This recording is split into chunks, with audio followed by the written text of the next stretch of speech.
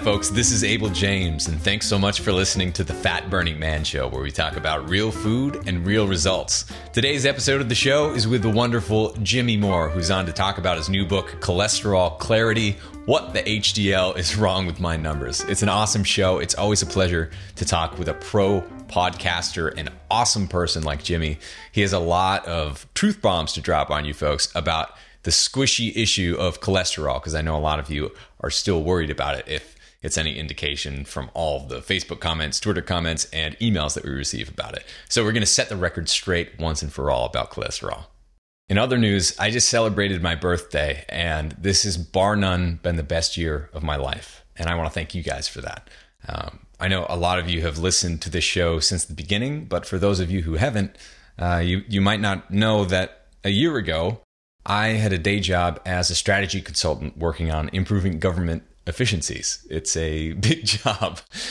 But after struggling with my own health for years, putting on a bunch of weight, basically having my thyroid completely crap out, having a moon-shaped inflamed face and a destroyed gut, and not being able to sleep at night, among all so many other problems, I spent years trying to figure out how to hack my own health, how to improve it, how to figure things out. Because what I was doing before, what my doctor told me to do, what magazines told me to do, what conventional wisdom would tell you to do if you wanted to be healthy, that's what was making me sick. And clearly things are not getting a heck of a lot better right now when it comes to the obesity epidemic, when it comes to the healthcare crisis and all these other sorts of things. And what I found was that the true answer to health, eating real food and living like humans are supposed to live, actually isn't all that difficult. It's very straightforward, but there's so much noise and misinformation and propaganda out there that people don't really know where to start. They try all sorts of different kinds of diets, slugging cabbage soup, eating nothing but grapefruit, eating out of packages all day and all night long. This doesn't work. And so at that point, when I realized that, I really wanted to create something that would help spread this message that you can be healthy, happy, and strong by living a great life, not by being miserable and starving yourself. And I thought that was really valuable information. So that's why I started my blog, wrote my book, and eventually started this podcast as well. And I think some of you know the rest of the story. It hit #1 across the world, and it's still up there. We have a top 10 app in the past year as well, with my great friend, George Bryant, as well as my partner, Andreas. We have a number of other cookbooks and books coming out. I've been publishing other authors and helping to spread the word about real food. And I couldn't do it without you guys. So thank you so much for the best year of my life, and I'm really looking forward to spreading this message as much as I possibly can as time goes on. Now, if there's one thing that I could ask you to do in honor of my birthday as a little birthday present to me, I'd be much obliged if you could just tell someone about this information, point them in the right direction. It doesn't have to be my podcast or my blog or my recipes or anything else like that. Just spread the message that being healthy and being miserable are not at all the same thing. You can eat real food, the best, most delicious food you've ever had in your life, and exercise and train in a way that is healthy and fun and interesting. And you don't need any gadgets or fat burning pills or anything else to be healthy. Just take a moment, think of someone who you love, and try to explain that to them. I know it's really difficult. I do it for a living now. It's not an easy task, but our goal is to change the world and help improve the world. And that would be one little step that you could take to help us reach our mission. So thank you so much in advance for that. All right, so on to the show with the wonderful Jimmy Moore. We talk about why and how we've all been duped about cholesterol, where the silly diet heart hypothesis came from in the first place, as well as the most important biomarker to measure if you want to avoid heart disease. All right, let's go hang out with Jimmy.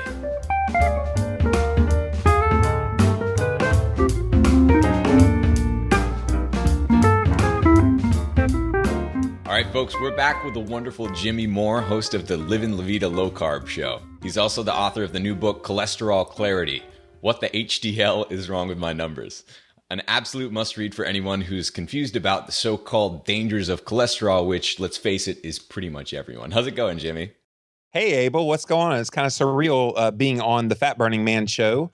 I listen to it all the time. Whenever I take a trip, man, I always tell people I listen to several podcasts, and yours is definitely at the top of that list. Thanks, Jimmy. That's awesome. Well, you were there right at the beginning, as you well know. And now you got your fancy new mic and headphones. It's looking good. I am rocking, man. When I first started my podcast, I didn't have near the sound moxie and tech not moxie that all you new podcasters are. So I'm finally getting with the 21st century. Well, it's crazy though, isn't it? Just the advances that we've seen in the past few years in terms of, when I started my show, video didn't really make that much sense. And now I just got a new, HD webcam. It's gorgeous. It was $80. Wow. And this, if you look back 5 or certainly 10 years, this just wouldn't have been possible. So to be able to do what we do now is so cool. And it's brand new. And like you said, before this call, you were just at AHS and you saw all these new faces, new people coming into this, starting their own blogs and podcasts and video shows. And it's a pretty encouraging time. It's pretty neat because we need that community to expand if we're truly going to make a difference and get out there in the culture. I mean, we're still a movement of thousands, and we need to be a movement of tens and hundreds of thousands to truly rock this message across the globe. Yeah, absolutely. Well, we're working on it. So yeah. Thank you for sending me an advanced copy of the ebook itself. Sure. Giving me an early look. It's super cool. This is something, cholesterol is something that everyone, even if they don't worry about it anymore, are still confused about. And deep down inside, they probably still worry about it, even though they tell themselves they're not worried. Yeah, exactly. So it's pretty obvious to me why you might want to write a book like that. But one of the coolest things that you did is not just, kind of have your own diatribe about what cholesterol is and why you should or shouldn't worry about certain things, but you got a whole panel of doctors together to talk about those specific things, and they're very candid in their opinions and their recommendations in terms of what to do. So why don't you just start there and give us a little bit of background about what the book itself looks like and what that panel of doctors was like. Yeah, so this is the book I've been wanting to write for almost a decade, Abel. And it all started when I was in the doctor's office in 2004. I've been on your show before and talked about my weight loss. Lost 180 pounds on the Atkins diet, got healthier by all, measures. And I went to my doctor to get my cholesterol checked and other health markers. And I looked at the HDL and it was 72, which is really, really good. And my triglycerides, I believe at the end of that year was somewhere around 42 or 43. Again, really, really good. Right. And so I go to my doctor and he looks at my cholesterol test results and he has kind of this somber look on his face and dun, dun, dun. And he said, you need to probably cut your saturated fat and you need to take a statin drug. Now, I had been on statin drugs before. They messed with me so bad. I never wanted to be on those things again. I had bad joint pain, bad muscle aches. I remember going up for a rebound and this thumb right here just went straight backwards in a pickup game of basketball. And it was all of those things that kind of made me believe, okay, statins probably aren't the best thing in the world. Right. So I tell him, I'm like, okay, but what about that HDL? Isn't that really, really good? The 72? Oh man, that is a great HDL cholesterol. Take a statin. I was like, okay, but what about triglycerides being 42, 43? Isn't that pretty low? Doesn't that show that I have pretty good heart health? Absolutely. That is the lowest triglyceride I've ever seen of any of my patients. Take a statin. Yeah. And so it was almost like nothing else mattered on that cholesterol panel but that LDL-C and the total cholesterol. Mm-hmm. And so all treatment was predicated on just those two numbers, which made me think at that time, why the heck are we even testing anything else if that's all that matters, if that's what the treatment's going to be based on? So that was kind of the genesis way back in 2005 of me wanting to write this book that's now coming to fruition. I needed to learn some more. And so over the years, as you know, I've done the Live and La Vida Low Carb show, over 700 podcast interviews with literally everybody in health. Literally. You're almost there yourself. You've had quite a few people on your show, but a lot of those same people I knew were experts in cholesterol. Yeah. So why not tap their brain a little bit, do a brand new interview with them and feature them in the book, because a lot of these doctors and researchers and different people in the health field, people may not even know about. So let's get their work out there. It was kind of a dual purpose. Let's get their great work that they've been doing for many years already out there for the world to see. But then let's bring their perspective all collectively together into one place. And that's what we tried to do with Cholesterol Clarity. Yeah. And there were so many things to talk about with this. I don't even know where to start. But for the people who still worry a lot about cholesterol, still think that affects their heart health in a very meaningful and specific way, can you give them a little bit of background in terms of what you found in your own journey, as well as while you were writing this book, from the panel of doctors? What are they saying about cholesterol today? Sure. So most people, they'll go to their doctor and the doctor will look at total cholesterol. Let's just throw a random number out there. It's 220. Okay. So they'll get a 220 total cholesterol, and the doctor will, and in fact, Christine, wasn't your total cholesterol around 225 or whatever? And the doctor kind of said, you need to cut your saturated and fat. And of course, I was sitting right there, so he knew not to say too much too loud, but and he did not push statin. I think he knows by now. We've kind of said no so strongly that he doesn't even push it anymore. But most doctors will push statin with a 225. Why did they do that?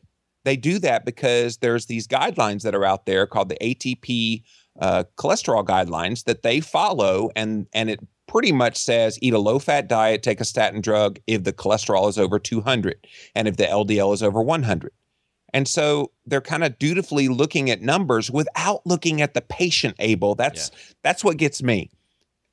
There's so many people that go in to see their doctor. They look great. They look healthy. They're vibrant. Everything about their health screams that they're incredibly healthy. But their 220 total cholesterol says on a piece of paper, you're not healthy all of a sudden. Yeah.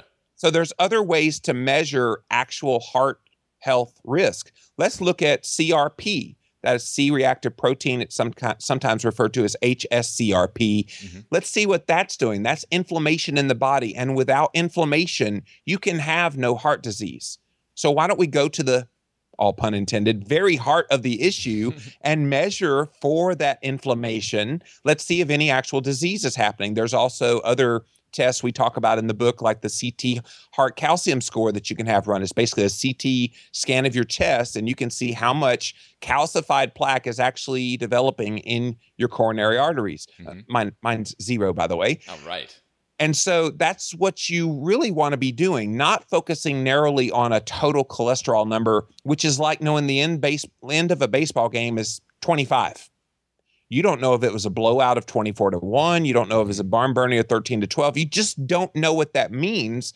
So why don't we take a look at what those subfractions of what those numbers actually mean in that total cholesterol, and then formulate, treatment options based on that, not on just one or two singular numbers. Yeah. So you'll appreciate this. We don't tend to actually go to doctors that much anymore. We more have like informal conversations so much with doctors that we kind of cover off on the questions we would ask anyway. But Allison, who my girlfriend, she's about, a little over 100 pounds, beautiful, exercises, eats, very similarly to the way that I do and the way that you do, Jimmy, as well. All real foods and that sort of thing. She went into the doctor, and the doctor saw her numbers.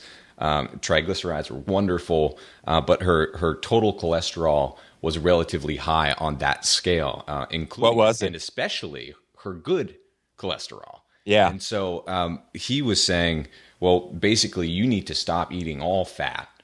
You need to completely revamp your diet. You need to do all of these things. And it's like, she's in her 20s and like looks great and feels great. And it's just such a ridiculous thing to go to immediately. And she's like, yeah, but there are no symptoms here.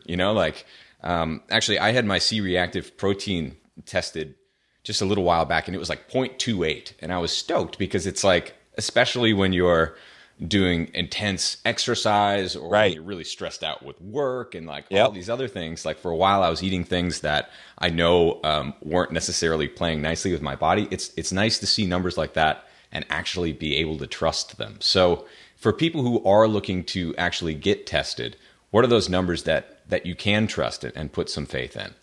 Yeah, I'm so jealous of your C-reactive protein. Mine's 0.55, which is good. Anything under 1 is really, really good, but I'm going to aim for Abel James. But what are the numbers that you should be paying attention to? That is a great question. I do believe you should have your C-reactive protein definitely run, know where you stand on that one. But even on your standard lipid panel, let's take a look at triglycerides. Most of my experts, those 29 experts, and we haven't talked about my co-author, is Dr. Eric Westman, who in his own right is a great researcher and practitioner of this as well. So he really helped keep me on the straight and narrow with the science throughout the book.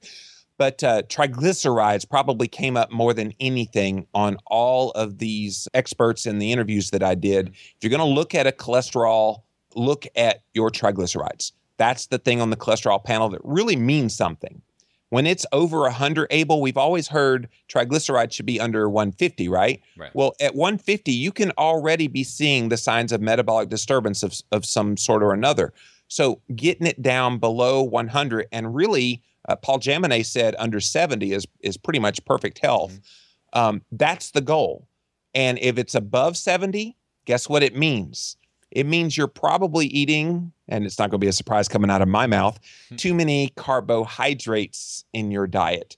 And while I don't think everybody necessarily needs to eat a low carb diet, I do think you need to find your personal carbohydrate tolerance level. And it seems like the triglycerides is going to be a great way to determine what your carbohydrate tolerance level is. So if you're over 100, you probably need to cut back on the carbs just a bit.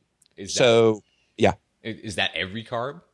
I think primarily, obviously, the ones we talk about quite a bit on both of our shows, grains, sugars, and for some people, starches are going to be problematic. So you have to at least know your limitations and just make appropriate tweaks all along the way. That if there's one theme song that screams, hopefully, throughout Cholesterol Clarity is you're in control of your health. You've got to figure this out on your own. Stop abdicating your responsibility to doctors. You grab back the reins of your health. And if that means you tweak things and you try things that you try and fail, you keep trying and you're going to figure it out. And so, yeah, not all carbs. Obviously, there are some great healthy carbs.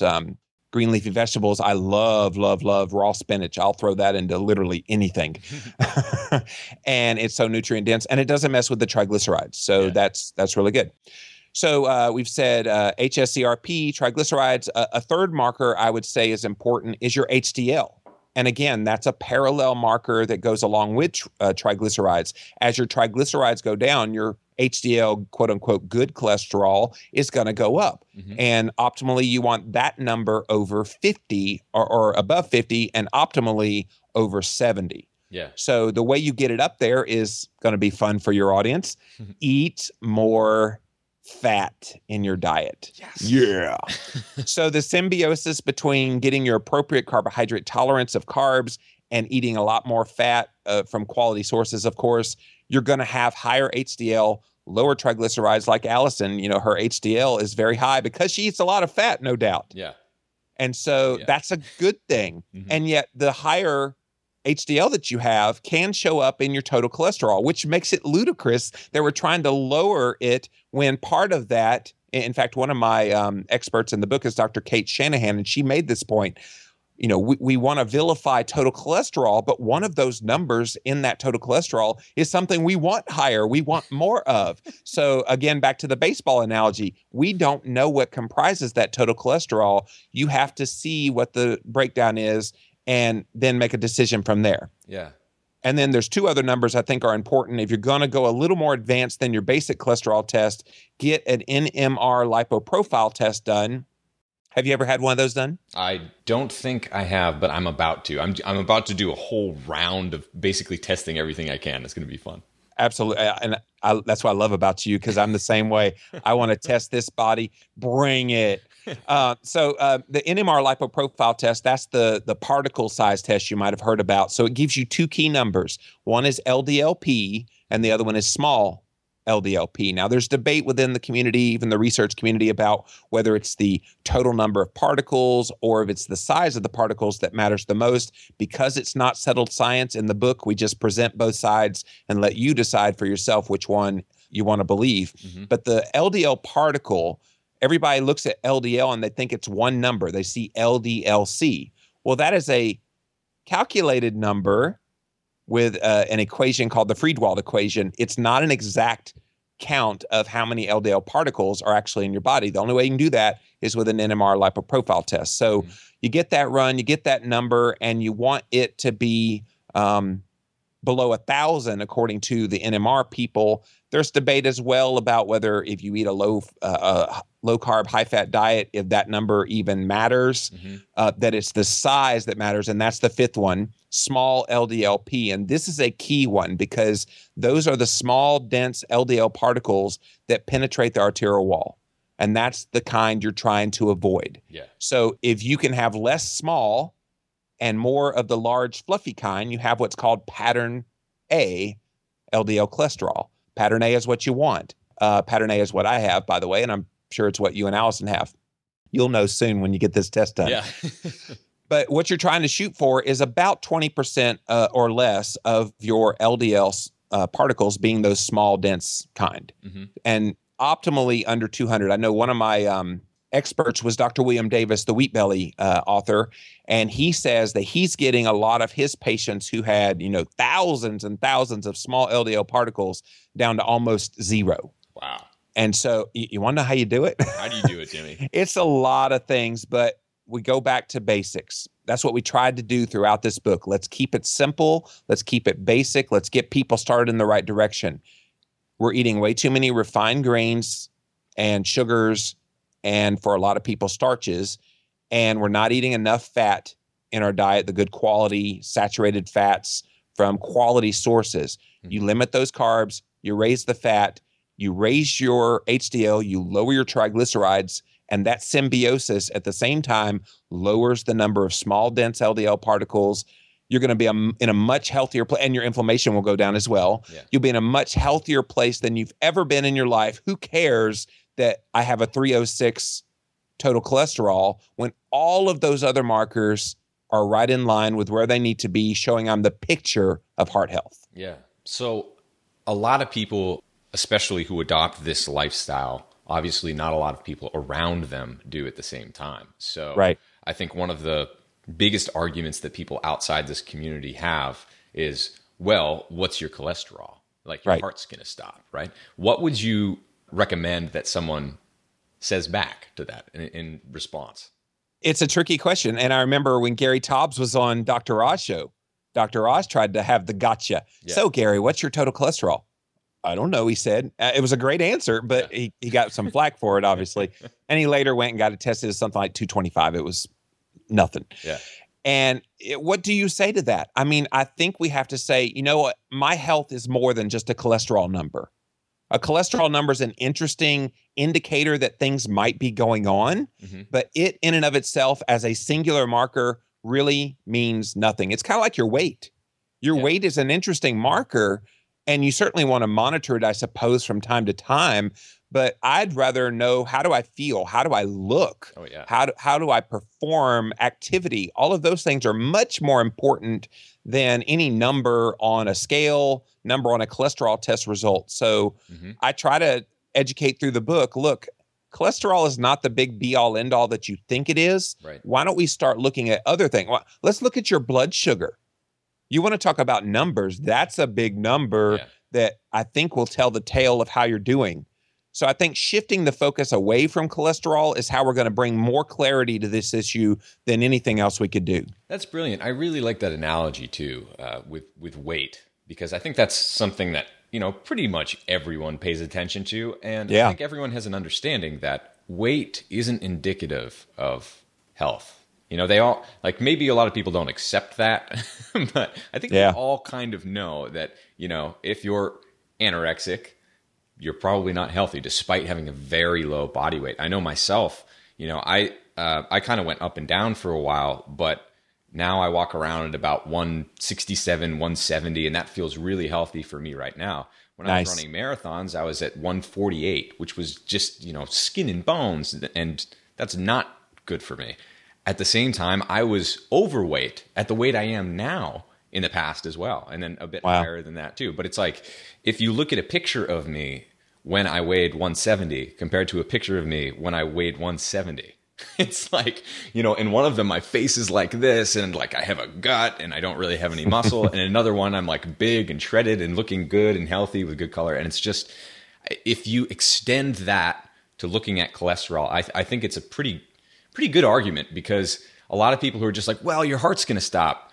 Well, you could also say to them, like, well, why? Can you explain to me why that would stop your heart? Well, and Abel, I can tell you in the book, I tell a story about going to Sam's Club to get my total cholesterol run. They do that from time to time. They do free test results. I always go up there just for fun. I like, quantified self and N equals 1. Let's see how I'm doing. So this was just a few months ago, and I went to the Sam's Club, and the lady in front of me, morbidly obese, had blood pressure 180 over 110 or so, really high. Yeah. And she gets up there and they test her blood sugar and they test her total cholesterol. Her blood sugar came in 84. Her total cholesterol came in, it was something like 170, 160, something like that. And the nurse said, wow, you are the picture of health because of what that blood sugar and total cholesterol said. And she, oh yeah, I have naturally low cholesterol. And then the phlebotomist said, yeah, the less of that stuff, referring to the cholesterol, that you have in your body, the better. And I'm just sitting over there going, what? So then it was my turn. And I've lost quite a bit of weight over the past year, and I'm feeling good and everything's working. And so I sit down. Oh, wow, you look really healthy. These numbers are going to be great. And, you look like you're a very vibrant young man, blah, blah, blah. Until the number showed up on the screen. Now, my blood sugar was really good. I think it was like 87 or whatever it was that day. But my total cholesterol was 306. And you would have thought I kicked the woman's dog. The way she looked on her face, she was like, are you okay? And I was like, I feel fine. What are you going to do about your high cholesterol? I mean, she was like literally scared for me being that high. And I said, you want to know something funny? I had 419 total cholesterol in December. And her eyes just kind of went, what? Have you taken a statin drug? No, I refuse to take statin drugs. How did it come down so much? So it opened a door of opportunity for me to kind of talk about, high fat being a good thing, low carb, and what's right for me. And, she was kind of nervously talking to me throughout the whole thing. And she said, well, have a good day. And, I just know as I was leaving, she said, this guy's going to keel over in the parking lot with a 306. But that's the kind of thing that we're dealing with. We're looking at people, we're realizing that, hey, they're healthy. They're Allison, when the doctor she's beautiful. She's got all this vibrancy about her, young, no signs of any symptoms of anything wrong. And yet one number on one test says she's suddenly unhealthy. So, and we got to stop that. And that's what we hope to do with Cholesterol Clarity. Yeah, and it's not like just saying that she's unhealthy, but that she needs to completely change her lifestyle to get that one metric in order. And that's right. So why don't you explain a little bit, too, what happens when you have low cholesterol or high cholesterol as related to heart disease specifically? Yeah, so if I had to choose whether I want low cholesterol or high cholesterol, give me high cholesterol every day of the week, because what people don't realize is the cholesterol is there for a reason. When you have higher levels of cholesterol, it's usually responding to some sort of inflammation or something that's going on in the body where that cholesterol is needed. So if you are artificially lowering that cholesterol by taking a statin drug or drinking vegetable oil will lower your cholesterol. It oxidizes the LDL. You don't want that to happen, but it does lower the cholesterol. We're just looking at a numbers game here. There are ways to do that, but it does not mean you're going to be healthier. There's one really famous example we put in the book in that, what do you mean my cholesterol is too low chapter, is Tim Russert. He was the host of Meet the Press. Did you ever watch him on TV? Yeah. Yeah. So very famous guy. And he was on a low-fat diet, exercised every day, took a statin drug, did all the things that were supposedly heart healthy. And 1 month before he died of a heart attack in his 50s, he went to his doctor, and the doctor said, you are the picture of heart health. You want to know why the doctor thought that? His total cholesterol, get this, Abel, 105. Wow. So with 105 total cholesterol, by all intents and measures, if we're looking at cholesterol as a marker of heart disease, he should have been the picture of heart health. And yet 1 month later, he died of his very first heart attack in his 50s, way too young. Why did that happen? He had systemic inflammation. He had a heart scan score of over 500. You want that number under 100. Mine was 0. Nice. All of those things contributed, and he had high inflammatory markers, the CRP we were talking about. Yep. So just looking at total cholesterol, he looked like the picture of heart health. And yet it was that low cholesterol that hurt him because he did not have the cholesterol in his body to patch up where there was inflammation happening to help heal his body. So he was basically putting himself out there as a sitting duck. Yeah. Ugh, it's ugly business. Really is. We haven't talked about this on the show in a while, but I think you're a perfect person to cover it. The whole diet heart hypothesis, generally speaking. Yeah. Can you give a brief primer on the background of why we think the way that we do about saturated fat, cholesterol in our diets as being bad for our hearts? Yeah. So, I mean, everybody in this community already knows about the Ansel Keys story, but that really is the genesis of it. He took a study of rabbits that were starved and put on a high-fat diet. And, of course, rabbits are vegetarians, so you feed a abnormal animal an abnormal diet, of course they're going to get disease. Yeah. It just, that stands to reason. But no matter, Ansel Keys kind of promoted this idea, okay, well, fat raises cholesterol, which then led to heart disease. That must happen in humans. So he puts this idea out there, does this study that confirms, quote unquote, confirms his hypothesis called the 7-Nation Study. And it actually included 22 nations, but he threw all the ones out that didn't match his explanation for heart disease because they were exactly real good science there. So he eliminated the ones where they ate more fat and had less heart disease, and the ones where they cut fat and had less heart disease. It just, there was so much all over the board. I mean, if you ever seen Tom Naughton's Fathead movie, I mean, it's like a zigzag all over. Oh, yeah. But that wouldn't have made a splash in the scientific community. So he had to kind of make this little curve. Oh, that's perfect curve that proves the hypothesis. And yet, Abel, it penetrated our culture to the point that in the late 70s, the government decided to get involved in nutrition. It's when we had the whole food pyramid begin, the dietary recommendations for all Americans. And so we were stuck. And I grew up in the 80s as a kid. I watched my mama obediently get all those nasty rice cakes and low-fat foods. And, Mom, I don't want to eat this stuff. But you're going to gain weight, son. I'm still gaining weight and I'm eating rice cakes. So we just have such this morass and fear of fat. And we still do in 2013. Yeah. And I do think, Abel, that's changing. But until people get over their fear of fat, and especially saturated fat, we're not going to really progress forward with the message. So that's why we hammer that hard.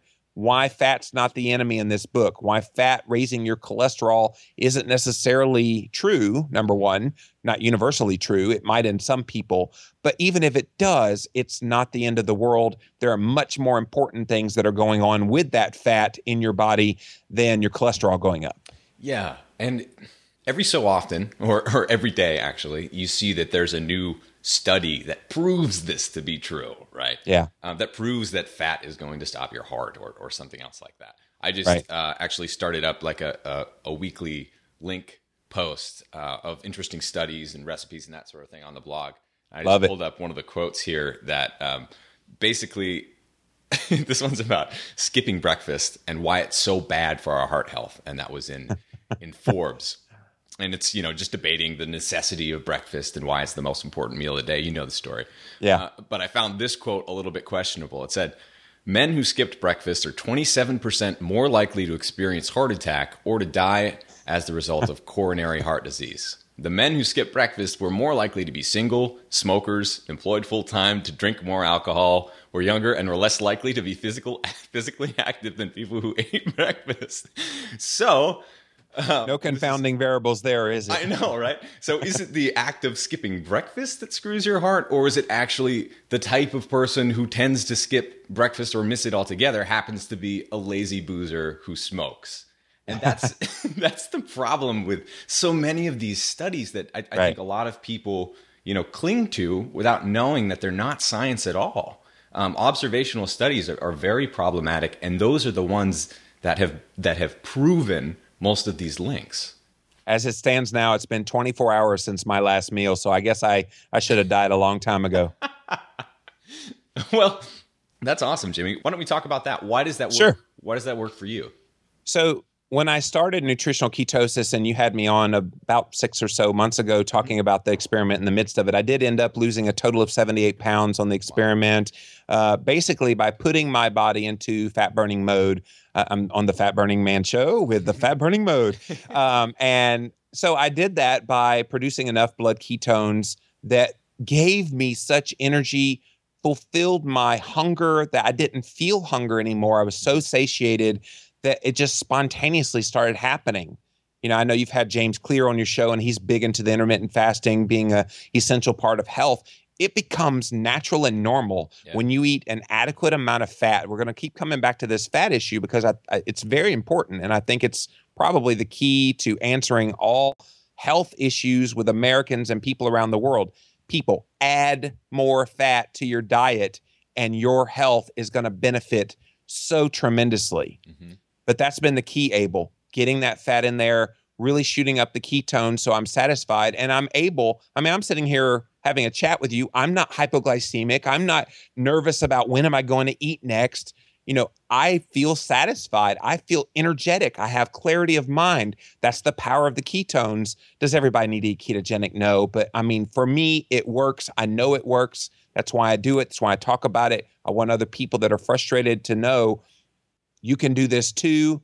I used to think intermittent fasting was the stupidest thing in the world, by the way, Abel. Mm-hmm. How do you starve yourself, and how is that healthy? And I didn't really understand that it would come naturally. You're not trying to force starvation. Right. What you're doing is just responding to your body's natural satiety signals.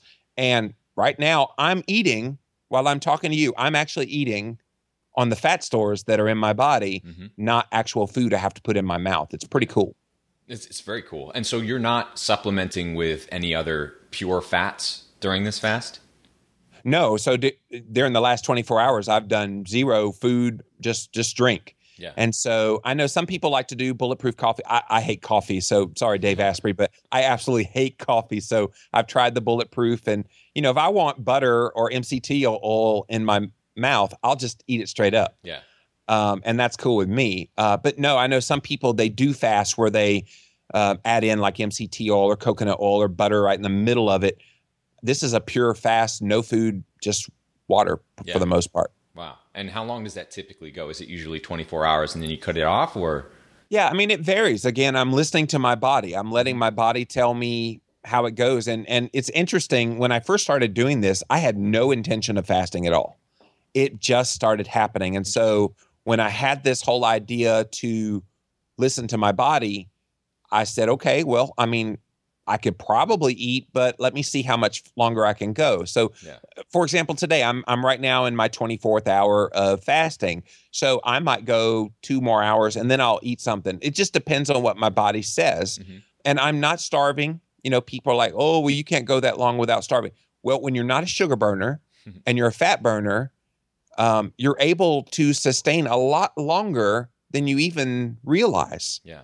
And I think once we get off the garbage, as I like to call it, and nourish our bodies with very good foods, how do you eat so often is what I want to know. These people that eat breakfast, snack, lunch, snack, dinner, snack, midnight snack, that concept doesn't even register with me anymore. I've become so accustomed to eating 1 to 2 meals a day and being completely satisfied with that. About the only time it's awkward is when you have a social situation that you go to. You just learn you either don't eat or you nitpick with what you can eat. Yep. It's not rocket science, people. Yeah.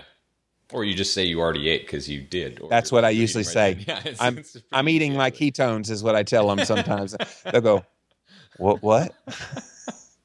So, Jimmy, let me ask you this. At the 24th hour or 26th hour or 20th, whenever you become hungry or you want to eat again, what does that feel like? Is it coming from your gut, from your head, somewhere else? It's very subtle. In fact, I remember when I first started doing this, my wife, Christine, sitting over there, and she said, when's the last time you ate? Because I was forgetting to eat. And I'm like, well, I think it was yesterday sometime. Will you please eat something? It's almost like this, we've become so culturalized that we have to eat at certain times that when you miss that meal, people get anxious around you. It's really kind of a fascinating social experiment. If you ever want to just freak people out, I haven't eaten in 24 hours. Yeah, I know you do. And so, I'm sorry, what was the question again? So how do you know when you're hungry? Where's that coming from? So sometimes I'll get a little bit of grumbling in the stomach, or I'll just have that kind of urge. I'll get like hunger hiccups. You ever get those where you start to get a little hungry and you kind of hiccup? You never get. It's weird. My body is very strange at hunger hiccups. Funny. Yeah, I'll just and Christine's like, please eat something. That's your body telling you to eat, and it usually is. So. Wow. Yeah, so it's not usually an overwhelming feeling that my blood sugar's dropping and I'm having hypoglycemia and I would get shaky. I mean, Christine used to tell you before I did low carb, I would get angry when I was hungry, which was like all the time on a low-fat diet. And I just had to eat right away or I was going to bite your head off. But my demeanor now is like, I can eat. Yeah. But it's not this, ooh, I've got to eat now or I'm going to bite your head off and it's just going to be the worst feeling in the world. I don't get that way anymore. I don't even know what that feels like anymore, and thankfully. Yeah. But too many people, and I think it's why we have road rage and we have, all these things that happen neurologically. People are starving their brains and it's affecting them physically. But when you feed your brain properly with the right amount of fats, again, and not too much sugar in the body, you're allowing your body to be nourished. Now, this is normal. This is what it's supposed to feel like. You're not supposed to have that sudden urge that you got to go to Taco Bell at midnight. It just doesn't happen anymore because I'm satiated, I'm satisfied, I have clarity of thought. All of these things kick in because I'm eating well. And you raised a really good point, too, that you weren't always someone who could go without food. You got hangry. Hangry. A lot of people are just, when they hear about skipping a meal or intermittent fasting or that sort of thing, they're like, well, I could never do that because I'm not that type of person. It doesn't work for me. I thought the same thing. it didn't work for you. So what changed? How did that happen? When I started getting the right mix that was right for me. So with the nutritional ketosis, what I did was I've always been low carb. I just know that about myself. But what I didn't do was minimize the protein enough so that I would not get that glucose effect from it. And then eating even more fat. I was eating pretty high fat, Abel. I was having 60% of my calories as fat. It turns out I needed a little more and a little less protein. And that made all the difference in the world. That just made that switch happen in the brain that said, finally, dummy, you fed me what I need. And I'm not going to send out that panic button that says, eat now, eat now, eat now. I just don't get that panic button anymore. And also, one more thing, because we're coming up close on time. So sure. You call it the nutritional ketosis experiment, which kind of implies that it was a brief period of time or a compressed period of time, and now you're doing something else. What does that look like in terms of testing and then your lifestyle and the conclusions that you came to? So I did a whole year of doing that from May 2012 to May 2013. You interviewed me right smack dab in the middle of it, right after I got back from Australia, actually. And I did a talk on it in Australia, and I've done it several times in America since then. In fact, at AHS, I did a whole poster about this whole experiment. But I tested blood sugar. I tested blood ketones. There's this ketone meter. Again, we talked about that in the last episode, so go listen to that one. But we talked all about that, and I tested my weight. So those were like the three main things. And then I did some little ancillary things along the way, like testing a DEXA scan to see body fat loss, muscle gain, while doing this very low protein, very low carb, very high fat diet. And you asked, so this implied that you did this very temporarily. Well, I did 1 year officially, openly for all the world to see. And it was a beautiful experiment. And when that was over, Abel, I thought, okay, let me try to add back in. Now that I've lost 78 pounds, maybe I've fixed some things that were metabolically broken about me. Let me try adding back in a few more carbs, a little more protein, and titrate back the fat a bit to see what happens. Well, what I found was, for me, that did not work. I started gaining weight. I had high blood sugar start to happen. And high for me is upper 90s, low 100s, but it was up from the upper 70s, low 80s I was seeing. And then my ketones went to pot. I mean, I was almost always over 1.0 in the mornings, 2.0 at night, and I was suddenly seeing 0.3, 0.4 on the blood ketone meter. That was not good. Yeah. So what I was aiming for was 0.5 to 3.0. And in fact, I could do this live on the air if you want me to test my blood ketones right in front of you. That would be awesome. You want to go get my meter for me, Christine? We're going to do this live on the fly. But so to answer your question, I am still doing this. I've basically gone back to what I did during the experiment, doing the kind of 80, 15, 5 deal. Yeah. And on weightlifting days, I tend to eat a little more protein just for that purpose. But for the most part, it's somewhere around 80 to 100 grams of protein in a day. So, that's kind of the deal. And I'm still doing it. And here we are. We got the nice meter. We are going to rock the Fat Burning Man show with my ketones. Don't worry, he's not peeing on a stick. This is a new technology. No. This is not a pee stick. We're not doing that anymore. That's highly unreliable, by the way. Don't use those. It measures a ketone known as acetoacetate. And what we want to test for is beta-hydroxybutyrate, which is the ketone body in the blood. And yes, I'm stalling while I'm getting these in the meter. In fact, if you're watching on YouTube or wherever this is, we got the meters. So I'm going to prick my finger. All right. And then got some blood coming up. You're not grossed out by blood, are you? Not me. Not you. You have more blood coming out of you. All right. So let's get the ketone one. That takes about 10 seconds. It's going. Want to take a guess, Mr. Fat Burning Man, what my blood ketones are going to be? Oh, geez. It's noon Eastern time. So I just told you I didn't eat for the last 24 hours. So that's kind of your hints. Oh, man. Got a guess? And you aim for 0.5 to 5? Is that what you said? 0.5 to 3.0. So I'll show you the blood sugar. That'll give you a hint. Ooh, nice. Blood sugar's 90. Well, that's pretty good. In the middle of that. Let's be safe. Let's say 1.75. You're gonna be brilliant when this airs. All right. 1.8. He said 1.75, Christine. 1.8. Awesome. Which is good. That's what you want. And I've found, Abel, that when my blood ketones are that high, thank you, honey, by the way, when they're that high, I feel good. Yeah. I feel the energy. Hopefully it's coming through the microphone that I'm energetic and alive and I'm thinking very clearly. All of that is the power of the ketones. Yeah. Most people, if they were in a 24-hour fast, their brains can't wrap their heads around that because they're so used to, I've got to feed the beast. Mm-hmm. And if they're not feeding the beast, they're anxious. They got all these things. That's because their brains are running on sugar. Yeah. And you want to be running on fat and ketones. Now we're talking. I know, right? And plus, fat tastes better than sugar anyway. I don't know about you. Yeah. I'm down with fat. You know that. So we got an exclusive. Gross. Even when I try to cheat or someone has a wonderful dessert or something like that, I can't handle it anymore. It's just pure sweetness, and that's not good. And I've even noticed that naturally in some foods. I had a peach at the Ancestral Health Symposium. They had a little salad that had a peach on it.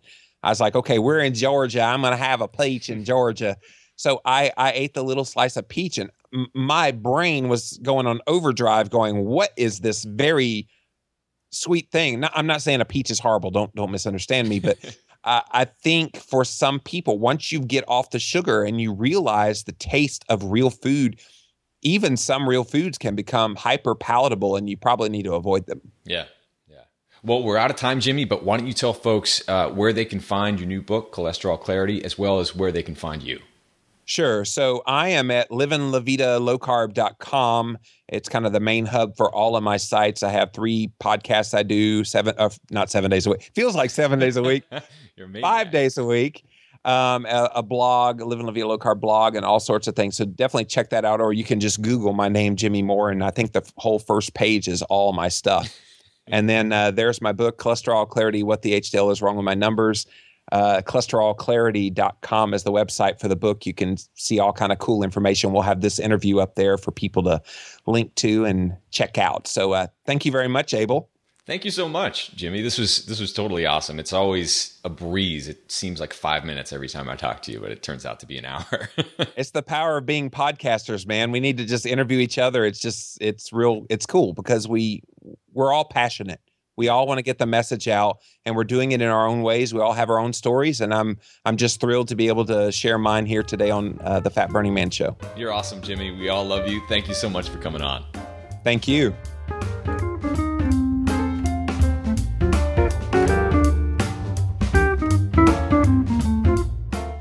Thank you so much for listening to the Fat Burning Man Show. If you'd like free fat burning tips, muscle building goodies, as well as a free ebook and video course, head on over to fatburningman.com and enter your best email, and I'll shoot those right over to you. If you'd like to follow me on Facebook, I'm at facebook.com/fatburningman, and on Twitter, my handle is fatburnman. Got some killer shows on the way, but in the meantime, be well, and I'll be talking to you guys soon. Cheers.